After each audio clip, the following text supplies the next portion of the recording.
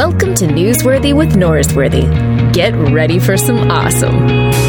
Friends, welcome back to the show, our buddy, Pete Enns. Hey, Pete.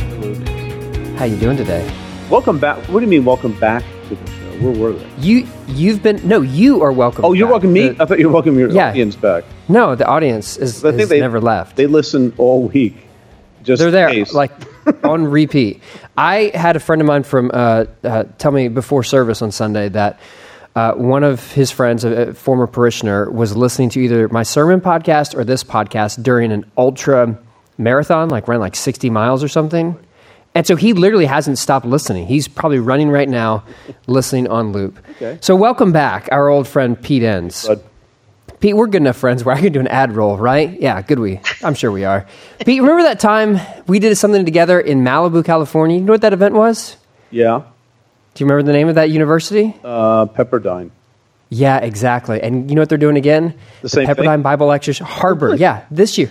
April 30th through May 3rd. Wow. And beautiful. Wasn't it beautiful? It was beautiful. Beautiful. It really was. Yes. Are you going? And I'm going back. I'm doing a couple sessions there. And there are plenty of other good speakers. There's a pre-conference by our friend Don McLaughlin and Jerry Taylor entitled No Longer Strangers, Practical Steps for Race Relations. Guest speaker from the Sinai Temple in Los Angeles. Have you ever been to the Sinai Temple in Los Angeles, Nope. Pete?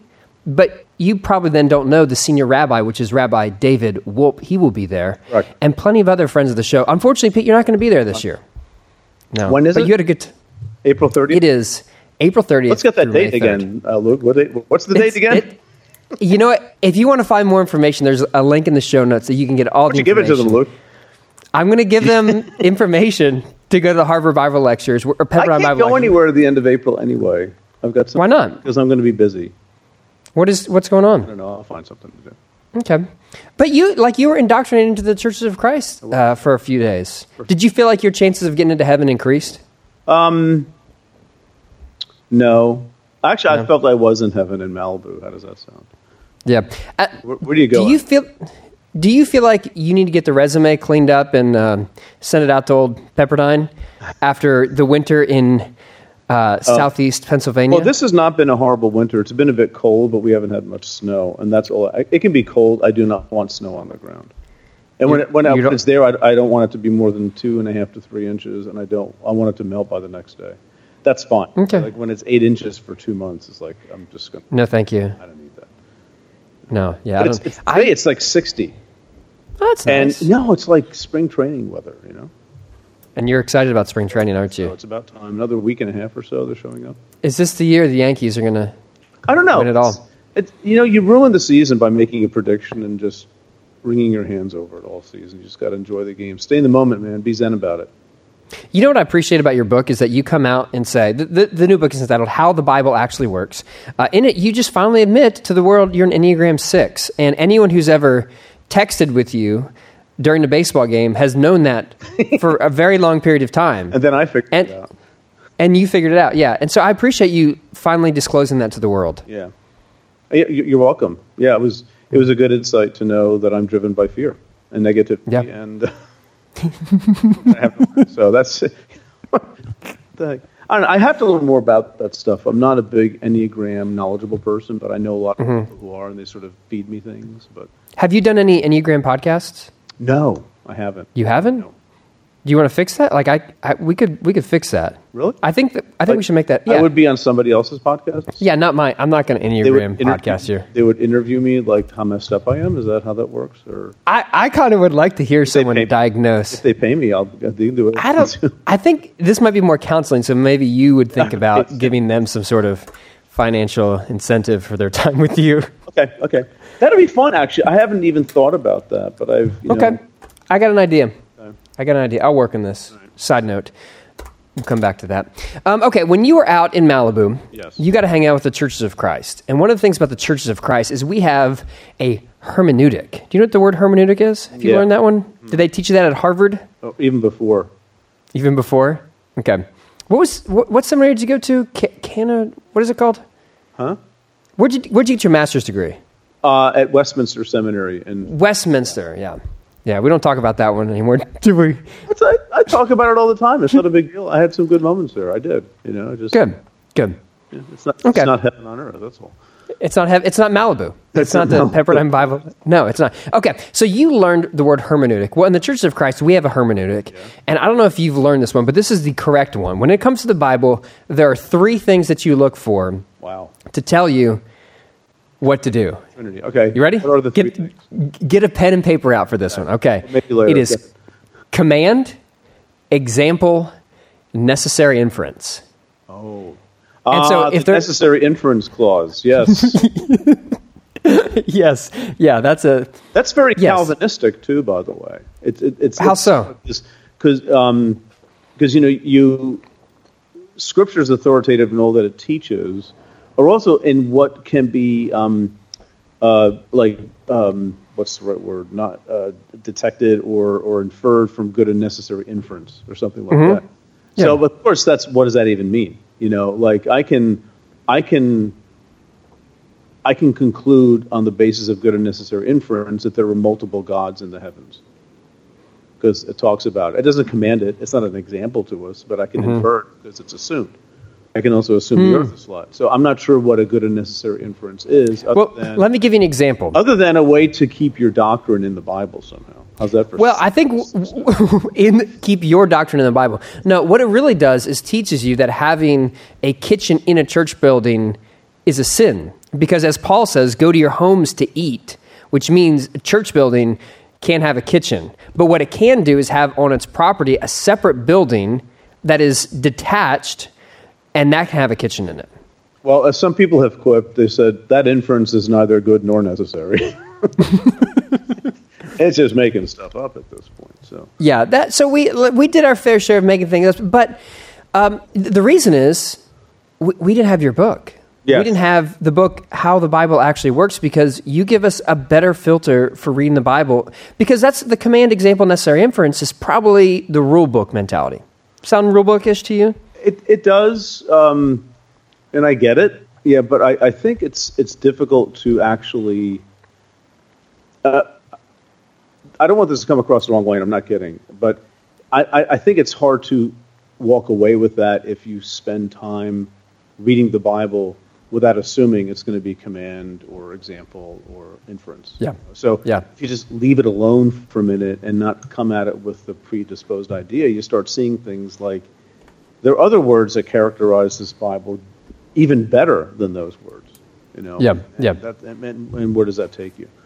Yeah, and I think that's what my tradition has adapted, which we'll get back to that word later because you can talk about it in the book, adapted to a better way of reading the Bible and getting to understand what is in this sacred text of ours. And, okay. So you move from rule book to wisdom, and so you write a book about, does that make you, if you wrote a book about wisdom, a wise man? Like a magi, dare I say? No, I think it may give me some wisdom.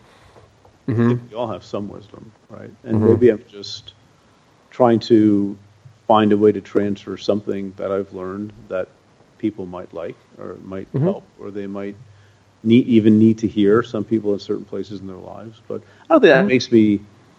I mean, wise man is sort of a lofty title, but you're an expert on wisdom now since you wrote a book about wisdom. No. No, that's not how it works. Okay, the more you learn, the more you realize you don't know.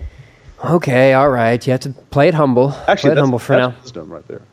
Yeah, that is wisdom. Okay, so there was an astute observation by someone, a friend of mine named Emily, friend of the show, who is reading a copy of your book. I think she's on like your... the launch team. Yeah, she's a launch teamer. Awesome. I am. Do you have a name for your launch teamers? Pete's Pals? Pete's Pals. Pete's Pals. She's one of Pete's Pals. And Pete's pal, Emily, noticed that in the past you've done a lot of work of like critiquing in Sin of Certainty and what is the title? The Bible Tells Me So. The Bible Tells Me So. There it is. It's more like deconstruction in some ways. And this one seems to be more of like building like this is exactly how you use it. And there's less deconstruction and more like, all right, this is what you do with it now. Yeah. Do you sense the difference? Oh, yeah. I mean, that was very intentional. In the first chapter, I explained that briefly. I don't really go into a lot of detail, but saying, listen, the other two books were more aimed at things that I think are bad ideas that can derail people. So don't do that. And I would give like a glimmer of like in the sin of certainty, the glimmer is trust God anyway, or and the Bible tells me so. The Bible is much more than a rule book or something. But this is, I'm trying to actually say, by paying attention to the contours of the Bible itself, I'm trying to get at, well, how does it work?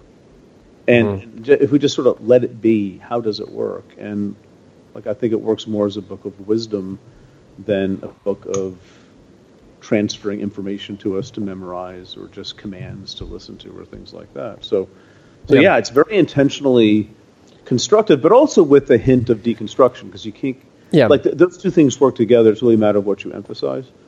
Is there something that you see connecting the books together, or is this something that, what made you make kind of the shift from more deconstruction to more reconstruction?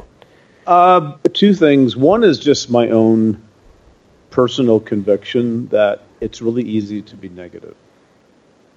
And also, the second thing is everybody else's conviction about me that, Pete, you seem to really like being negative. And I'm like, you're right, because the thing is, and my excuse is this, and I'm not kidding. My whole Christian training before going to graduate school was in a world that's what you do. Yeah. You know that you're right. Your job is simply to deconstruct what everybody else says and show how wrong they are. And it's hard to shake that habit. And now, of course, I was turning the tables on that very point of view in those other two books. But it's still here's the thing. I think to construct well, you have to do some deconstruction first. Of course. And that's really what it comes down to. And I felt like, what do I really think at the end of the day? It is so easy to say what you don't think, what you think isn't right. But then how does it actually work? Because that's actually more risky, because it's easier to take that apart. Because somebody else can be deconstructive with me now, right? So you're sort of exposing yourself. But that's the way it is. That's fine. I'm happy with that. Yeah, that's great. And listen to the next episode of the podcast, and that's exactly what I'll do. I'll deconstruct everything that Pete said incorrectly in this one. So just stay tuned for that. Okay, here's a line from the book. The Bible holds out for us an invitation to join an ancient, well-traveled, and sacred quest to know God, the world we live in, and our place in it. That's a good sentence, Pete. That was good. Yeah, you did. Yeah. Good. Okay. Yeah, that was really good. Page 10. Page 10 of the book. That was good. That was pretty early in the book. Good. Yeah, that's as far as I got. I got to the point, like my other books. Okay. Yeah, you got to the point by page 10. Good job. Okay, so we're moving moving away from that. We're now seeing this as an invitation to join this ancient, well-traveled, sacred quest to know God, the world we live in, and our place in it. And wisdom is kind of the invitation here. So let's start by defining what wisdom is. Well, I think wisdom is learning to do that. Wisdom is gaining the knowledge and understanding and intuition through experience and through living to, I guess I put it this way, navigate God's world well. Yeah. And that's something that is learned. Wisdom is not read about, right? It is really experienced. And I think, one of the things that sort of in the back of my mind always sort of annoyed me was how when the Bible simply becomes an object that you control and not something that you really learn from, and not something where you seek God's presence, immediate God's presence walking with you through this life of faith. It always becomes a matter of exegesis, getting the Bible right. Yeah. But, I think this whole Christianity thing is deeper than just managing a book well. It's managing life well. And the book, when you stop looking at as a rule book or a field guide to faith or whatever you want to call it, you can see this is happening within the pages of the Bible itself. And it's even laid out, so to speak. I mean, I don't know what God is up to, but it's sort of, I use the word, it seems designed to get us to accept the sacred responsibility of walking this path of wisdom rather than using it as sort of an index to find the verse, that's going to get you out of something. You said that this is happening within the Bible itself. Yes. Kind of flesh that out a little bit. In what ways is this happening within the Bible?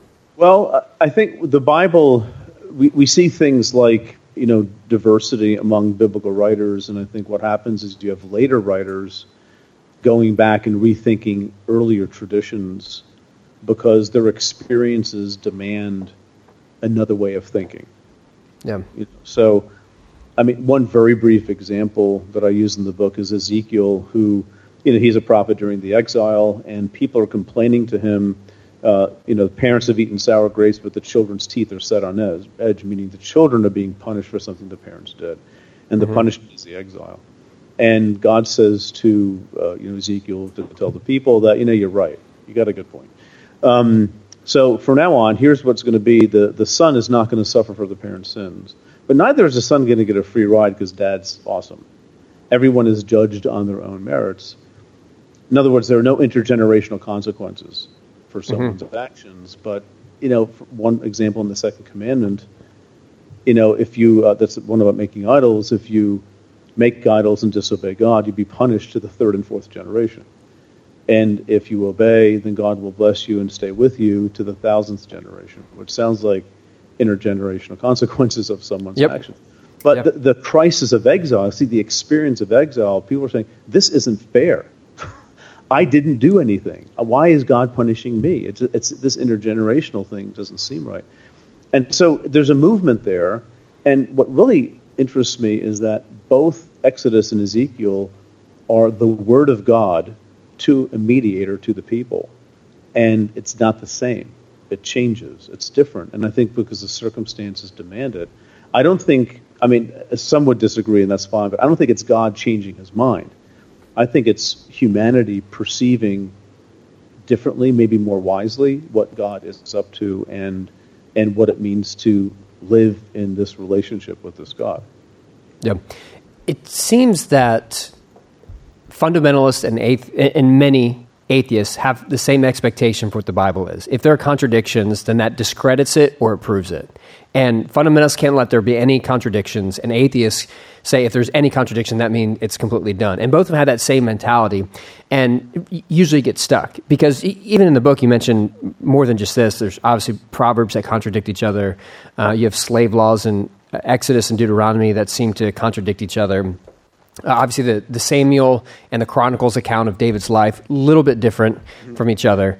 And so instead of having that sort of small picture of the Bible, you're picturing the idea of like the Bible can adapt and that the understanding of who God is adapts. Here's a quote from the book. Judaism was faithful to its traditions by adapting that tradition so that it could survive. Not in a willy-nilly, let's throw out caution to the wind sort of way. But like Judaism, as you're saying, is adapting its traditions.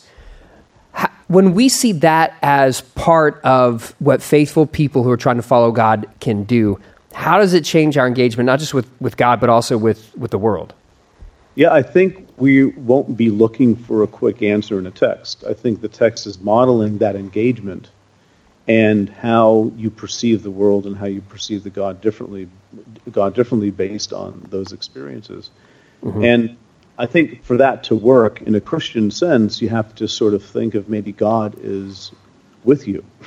Maybe God is a part of this creation, a part of this world. And God is not out there somewhere and, isn't here, but you do have this Bible to figure me out. Maybe that's not really the Bible's purpose. Maybe God is closer than we think, and maybe some of the contemplatives are right that God is in us, and our problem is we're not aware. That God's not far off. And it is. I actually believe that. I believe that about God.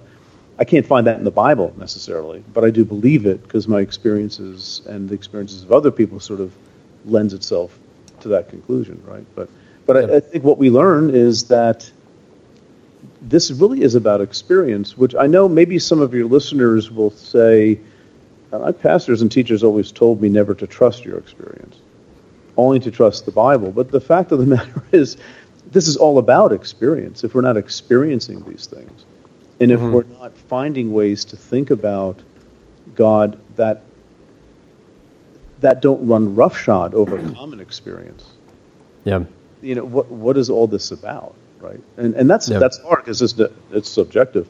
Pal, I news for you. Your biblical interpretation is subjective too. Yeah. How do you escape subjectivity?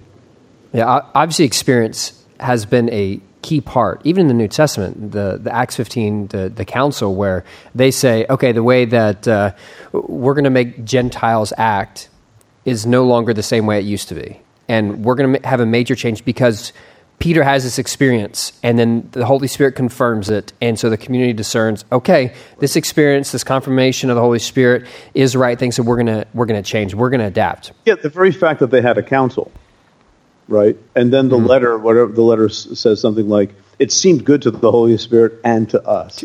You know, it's like, which isn't like, we talked to the Holy Spirit. It's more like, it seems like this is what God is doing. We're concluding that this seems to be the case.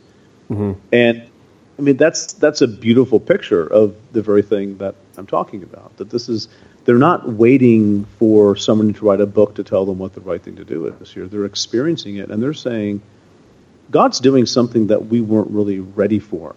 And it seems very, not Jewish in some respects. True. Yeah, there you have it, and so what do you do with this stuff? Well, you roll with it, and maybe God is out ahead of us instead of always behind us saying, come on back to this way of doing things.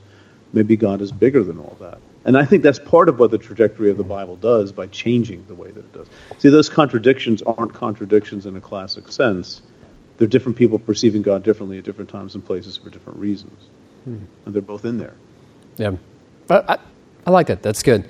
So if we're going to be people who are willing to follow God where God is taking us, we don't want to end up, like you said, the willy-nilly, let's throw caution out the wind sort of way. We don't want to do that. So we've got to trust wisdom. And here's a quote that you have about wisdom in the book, tell me which page this is on. Read it? Tell me what page this quote is on. If you really wrote the book, I want you to know, okay? Wisdom is about being trained and ready for the little and hidden things. Page number now. Give me a second. This is bad radio. Why is that? I have to think. You're looking through Word document. No, I'm not. You just type those words in. I have to think of page 44. Page 44. No. I have to. Yeah, page 44. Yeah, exactly. That was page 44. Yeah, exactly. I was reading the entire book in my head, and it took me that long to get to 44. That's good. Okay, so nilly-willy, hey, I'm going to do whatever I want. I'm going to change because I want to.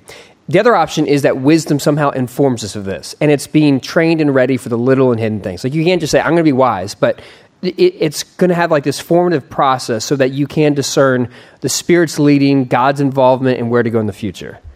How does that happen? I think that happens only several things. I mean, these aren't magic words, but in community, it's not in isolation. I think it's through failing, and I think it's really through humility to realize that we all have this steep learning curve, and we're picking things up as we go along, and we're not going to be wise about everything. You may have insights about certain kinds. I mean, people have suffered in a particular way. Let's say depression, or maybe the loss of a child or something. Just really horrible, heavy things. They will have something to add to conversations at some point that other people will never conceive of, and there's a wisdom in that is born from experience, right? But that takes time. It can sometimes take suffering, and it takes a humility to be able to let your own narrative be rewritten in a sense. That you're not stuck with, I've always believed this and I'm going to stick with it. That's not wisdom. That's foolishness, I think. So it's all that kind of stuff. And community is important because you're listening to people who have gone through things and have experienced God in certain ways. And it's good to hear their stories and what they have to say when you're 20, and these people are 58. That's why you have to have old people in the church. Yeah. Do you have old people in the church? Or are you one of these coffee bar tight hipster gene kind of? First of all, the tightness of my jeans is none of your business, okay? This is 2019. Who am I to let you judge me? No one. I'm not going to let that happen. Second of all, my church has been around for 40 years, and there are people of all gamuts of age. Yeah, that was a nice. I feel like I answered that question pretty well. Just checking, see if I can judge you or not. No. I preach to 8 decades of people every Sunday, and that in itself is quite a challenge. Yeah. Side note. That's all. Yeah, it is. But that's why I'm a professional. But I'm not a professional enough to think that I include words like transposing, transposing. You know what I do? I try to make the Bible for normal people, and so I make it accessible even for so I don't use words like transposing the past as an active word. Like those kind of sentences don't roll off my tongue. So if you were to speak to someone like me who does translate the Bible for normal people, what would that sentence actually mean? Yeah, most people do know what that word means. I don't know. I'm not sure how to answer that. Oh, gosh. Yeah, what I mean is, like transposing music from one key to another. There's a consistency between... I'm Church of Christ. We're a cappella. Come on. We don't transpose music. Key, don't you? But, I'm kidding. Actually, I love the way you guys sing, but anyway. But, it's keeping the same...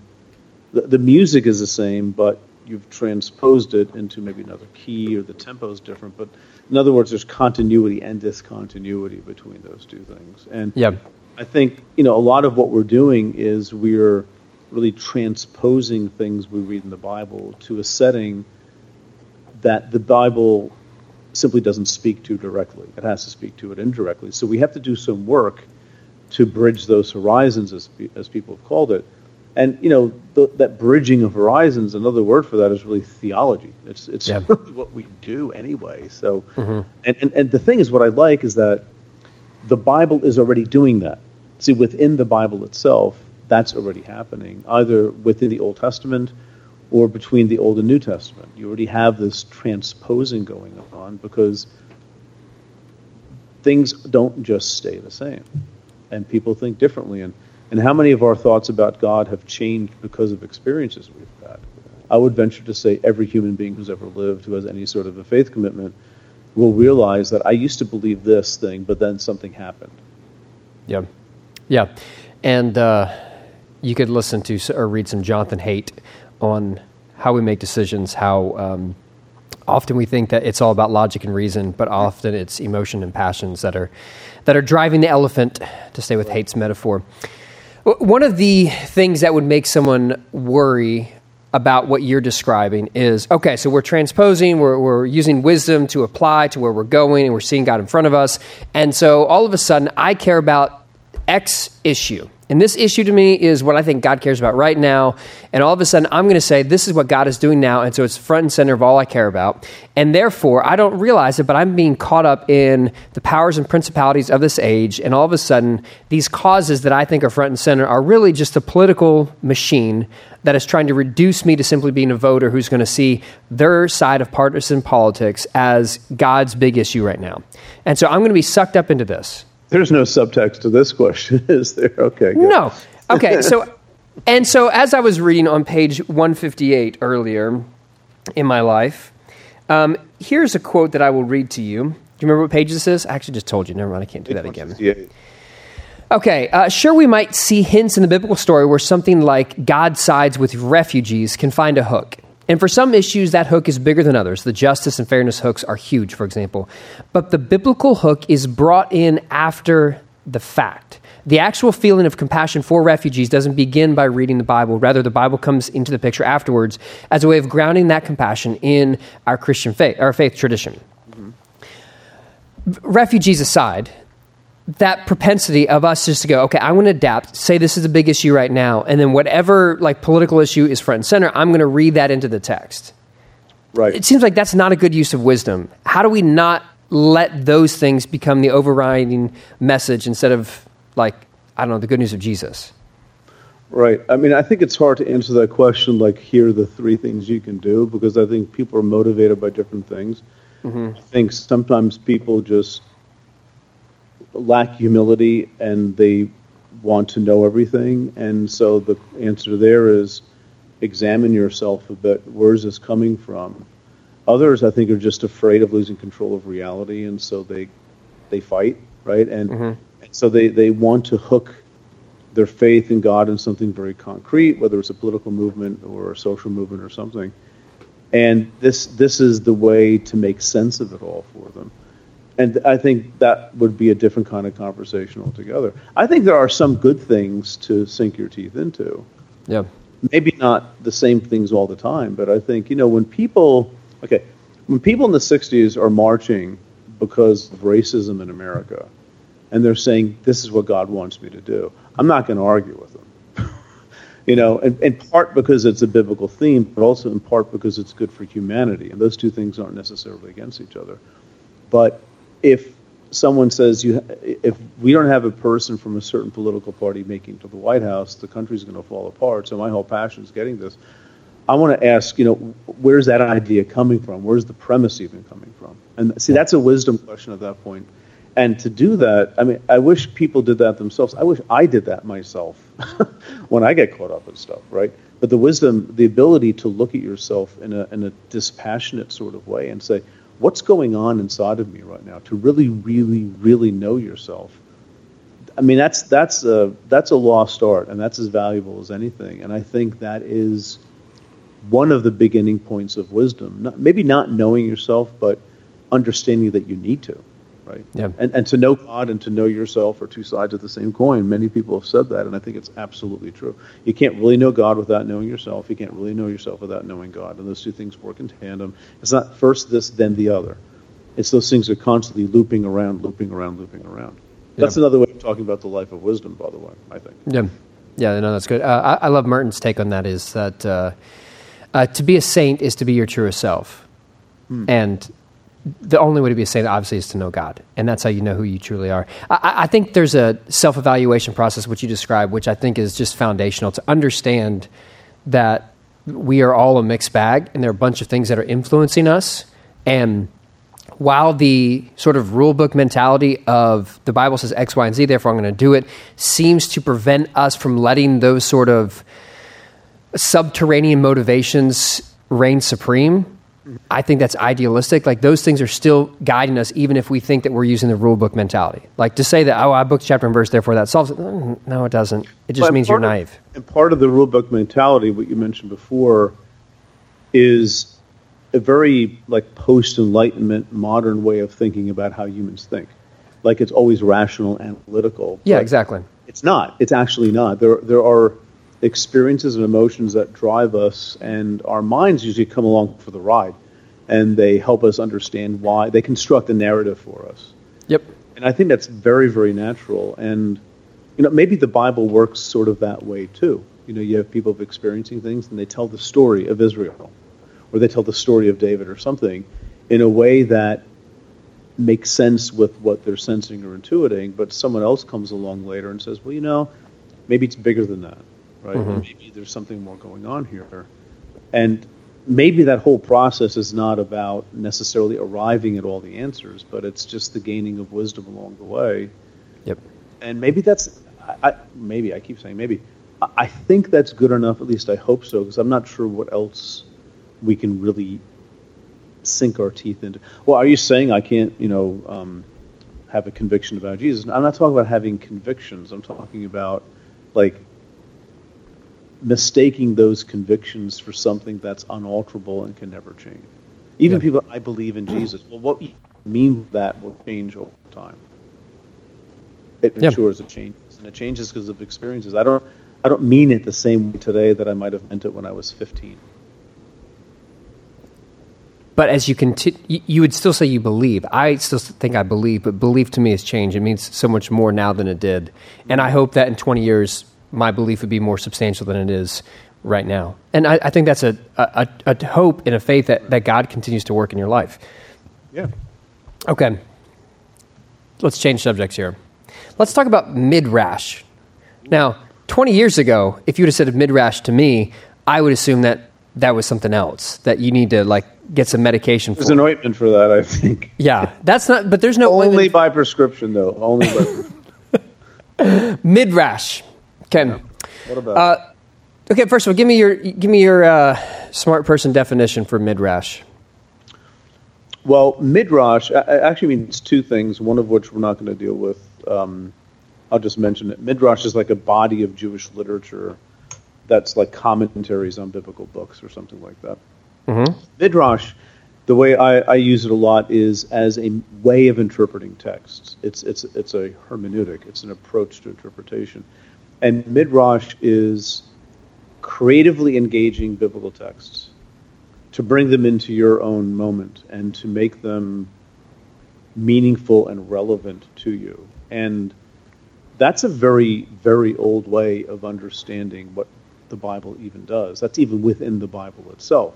Chronicles retelling of the story of the kings is midrash, because it's very creative and using these older texts, but not coming down to the same place on what those texts mean.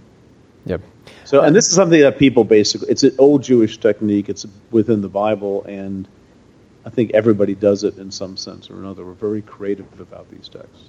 My family, when they listen to me tell stories about my childhood in sermons or in a book, they think I'm just lying, and I tell them, no, this is called midrash, and therefore I'm doing it God's way. Yeah. Besides, obviously, the sermon stories and my own personal narrative that I include in writing, what are other examples that we can look at of modern midrash that's doing it what you think is in line with the Jewish tradition? Like for us today? Yeah, give the people an example. Well, okay. For example, you mentioned refugees before. Okay. Mm-hmm. I think to creatively use texts to sort of anchor a belief, that's really what these midrashic things do. They anchor beliefs in a biblical text through creative interpretation. But, I mean, people have talked about how the nativity and Jesus' birth is like, you should welcome refugees because Jesus wasn't, welcomed as one. The problem with that is that Jesus wasn't a refugee, and it's not like nobody liked him. It's just that, the area was really full because there was a major celebration and they got there too late. So it's nothing personal, Jesus, but, there really wasn't room for you here at our house to stay with the animals. You got to figure something else out. But the thing is that the creative use of that kind of story, I will look at that and say, I don't think that's remotely what the nativity story is about. But people will find in this story, and I mean that not negatively, I mean it just as a matter of course. This is how people use Scripture. They will find in that story some hook, some way of bringing their world and their experience into this ancient tradition. And there's really no other way to do it. I mean, you can debate about whether it's a good midrash or bad midrash and what that even means, but you can't avoid it for the simple fact that we don't live back then or back there. We actually live, millennia removed from some of these stories. And what does it mean to you? Well, that has to be transposed. I'm going to use that word again. It has to be brought into your world somehow. And that approach is usually called midrash. Yeah. And what we see with the New Testament writers and their quotations of the Old Testament would not typically cause you to earn a good grade if you were in a biblical studies class in college and you're trying to do the same thing with the biblical text and say, this is exactly what that means because of this quote, because they're creatively reappropriating those texts for what God is doing in their life at this time in the life of the community. And I think that the switch of, is this right or wrong, to is this a good read or is this a bad read? Yeah. It's a different filter. It's like, is that a good read of that text or is that a bad read? Different than, no, that's not the one right one, which when I was in seminary, I felt like it was my responsibility to judge every sermon and go, that's not the right use of that text. Sadly, I've lost that license, but I every so often feel like I need to grab it. Why do you think midrash is so difficult in modern times? Why is it so hard for us to feel comfortable with it or want to engage in that way of reading? I mean, it's not difficult for everyone. It's difficult for some who are approaching the Bible with, again, certain expectations of what it's supposed to do. That this is God's propositional communication to you, and your job is simply to do what it says, or to judge, what to do on the basis of what it says. And that's actually more the problem than anything. But I think the reason why midrash is difficult in that context is because midrash doesn't just stick to, let's say, the original meaning of a text. Yeah. And it doesn't go with a principle you might get out of it. It's a much more dramatic and invested rereading of texts and bringing them into your present moment to draw this connection between these historical horizons of today in, Alabama, versus 2,500 years ago in Babylonian exile, or 2,000 years ago when Jesus is walking the earth. You have to think creatively, and I mean everyone does that. I mean, I was just thinking the other day. We say a creed in church every Sunday, usually the Apostles' Creed, but like the Nicene Creed, God of God, light of light, very God of very God, begotten, unmade, being of one substance with the Father. We think, well, that's just normal Christianity. No, actually, that's Midrashic. It's a 4th century Gentile attempt to bring this ancient Semitic faith and this Jesus who is Jewish into the world of Greco-Roman philosophy. And there's nothing wrong with that.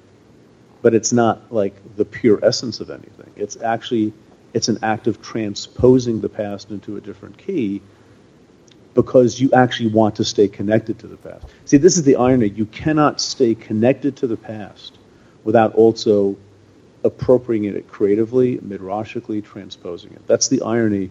Traditions die without adaptation. And as soon as you adapt, you're doing something to the text that the authors might not have recognized. Yeah, that's good. I think we're currently on number 6 for the amount of times you've used the word transposing, and that's good. I'd like to see you get to... Because you don't know what it means, so I thought I'd just use it. If you use the word 10 times, it's yours. Okay. So now I'm going to use it for your benefit. 4 more times. Okay, I'm going to give you one more question. If you can work transposing in 4 times, that'd be great. This morning when you woke up, you had a to-do list, and if you would check every box off, then you would feel like you mattered and that the universe was going the way it should. Yes. How many boxes have you checked off so far? Today? Probably 8 or 9 boxes. I put stupid things in there just to give me something to check off, like stand up. Really? Are you a whiteboard to-do list guy, or are you like a piece of paper? 2 things. Well, actually, if you put it on your phone, I don't want to be your friend anymore. No, I use whiteboards more for creative stuff and occasionally for to-do lists. But I use on my MacBook the Reminders app.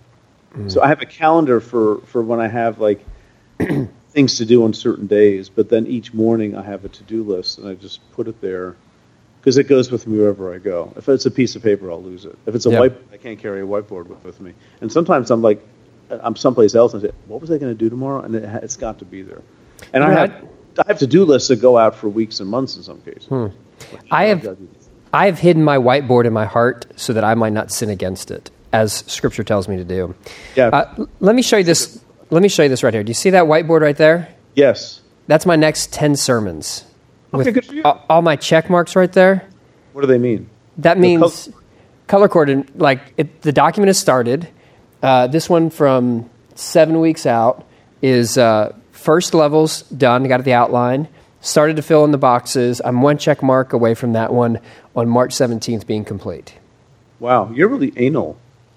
Well, some of us care about our job. We take our work seriously. Some of us don't trust the Spirit for... She's kind of... Actually, I don't know if you can see this, but... there's your whiteboard. That's nice. I can't show you that too much because that's my creative space, and over here is sometimes my... That's more my... is there a whiteboard in that? Yeah, I see that. It's more of a... that's more of like a to-do list kind of space. But I write standing up. I mean, I can't sit down, so I have to put things on whiteboards, and then I... Yeah. See this? Stand-up desk. This has been really good podcasting right here. We're talking about what we're looking at. That hidden whiteboard, if you want to see this, we're going to start a Patreon account for Newsworthy or Noiseworthy. But I'm glad. See, I don't want anybody to see that whiteboard because I'm working on a TED Talk that I have to give in a few days. No, I've recorded it, though. I've recorded it while you moved over. And so I'm going to sell that on Patreon. Yeah, but you can't read my writing anyway. That's true, because you use words like transposing. I know. What is a TED Talk for? It's something called the Theo Ed Talk. It's in Atlanta. It's a church that does these things. A lot of people have gone and spoken there, but they model it very strictly on a TED Talk model. Cool. So 20 minutes, no notes, and be very interesting and wonderful. Which is the most... And funny and change everybody's life. What's the hardest part of that for you? I don't like not having notes. Here's the thing. When I have notes, I never look at them. I never look at my notes when I speak. But if you don't have them, it's I don't have them, it's like, But that's why, I mean, I just, I'll make stuff up. They'll never know. When is this coming out, by the way? Not before Sunday. Good, okay. Not before Sunday. You'll be good. Pete, this has been good. It's been great to have you back on the show. Yeah, I feel like we've accomplished a lot. The book, How the Bible Actually Works, it's out in February. It'll be out when this podcast... Is there a release date? What is it? The 19th of February. Okay, maybe we'll have this out sometime around then. Pete, do you have any questions for me? I feel like I've helped you a whole lot, though, in this interview. You have. I appreciate it. I have no questions for you. Other than, will you do me a favor and work on that word transpose? Use it in a sermon. Transpose. Then it's yours, man. I don't think I want to do that. Like that transpose. It's about time, man. It's about time. Look, you use it. What percentage of people do you think actually know what that word means? 100%.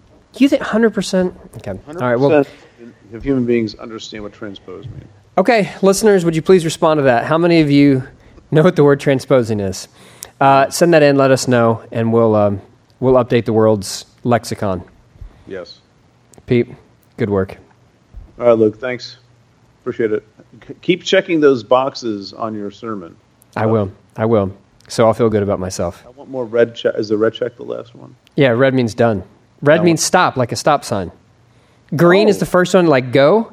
This is inspired by The Office, because I know you're a big Dwight Schrute fan. Because I remember the time when you completely like fanboyed out for Rainn Wilson. That was so goodness. Oh, that was so good. It comes from an episode where Michael Scott is with Dwight and teaching him like his color-coded system for sales. Which is everything was just stop, basically. Anyway, so green means get going and red means stop. There it is. That's how it works. But remember that time, though, where you ran up a flight of steps, you were breathing heavy? I'd never seen you like that. It was one of the highlights of my Pepperdine experience. I'm going to meet Dwight Schrute if it kills me. Yeah. I will do that. I was on to have my picture with him and everything, and I gave him a copy of The Sin of Certainty, which he hasn't read. You don't know that for certain. I don't know that. I know. For certain, because certainty is a sin. All right, we're really done now. Thanks for checking out Newsworthy with Norsworthy. Make sure to subscribe to the podcast on iTunes. You are now adjourned.